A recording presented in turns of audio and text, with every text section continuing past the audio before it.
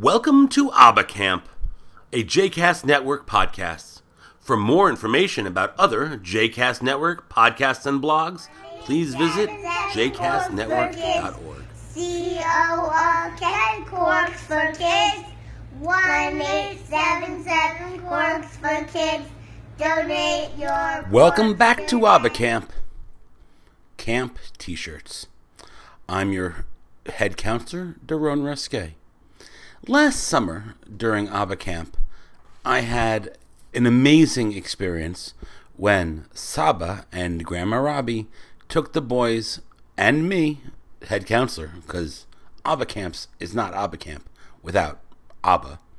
But Saba and Grandma Robbie took us on a special field trip. Where did we go? We went to Rye Playland. Now, for me to go to Rye Playland with my children and my father was unbelievably exciting. My father took me to Rye Playland when I was about their age, and it was some of the best times we ever had. I just have so many fond memories of the bumper cars and the bumper boats and the exciting all of the fun games we got to play, the carnival games where you got a really crappy gift at the end, the roller coasters which made me green. It was just an amazing experience, and it was one of my favorite things to do. In fact, as I got older, for a birthday party, instead of having all of the kids for kind of a boring birthday party, I have memories of going with Arik and Asaf and Ariel and Josh and a few others, just a few, to a afternoon at Rye Playland. So going back to Rye Playland now as a grown-up and as an ABBA, but with my ABBA, was super special. And we had an amazing time. You know, and as all children will be, some of them wanted to do everything, and one of them was more scared. And thankfully, there was three of us, Saba, Grandma Robbie, and me, to always figure out to have somebody with the kids. It was really a fabulous day.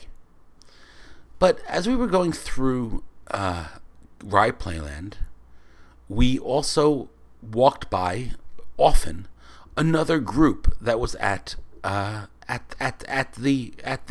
amusement park at the same time. The group was actually a Chabad camp that was also running a camp. It had a much larger student body, a camper body than I did. I am focused on only 2 kids. But they had a much larger student body, and they were all wearing camp T-shirts. On the front, it said the name of the camp, and had a silly logo. And it wasn't that really struck me. What really struck me was what was on the back of that T-shirt. Or at least on the back of the T-shirt of the counselors. On the back of the T-shirt of all the counselors was not emblazoned in white the word staff or madrich or counselor. On the back of each and every one of those T-shirts was the words role model. I was so struck by the idea that what they wanted to focus on was the fact that they were role models, that they could remind themselves and each other and the kids that they were role models. Now, I am not always the cleanest humored person. My mouth should be washed out with soap over and over again, and I speak with that mouth to my children. I actually don't think it's so terrible, because I actually believe that they're going to learn these words and at some point, and learning them with me is not the worst thing. But nonetheless, I acknowledge that what I do is not always appropriate for a role model.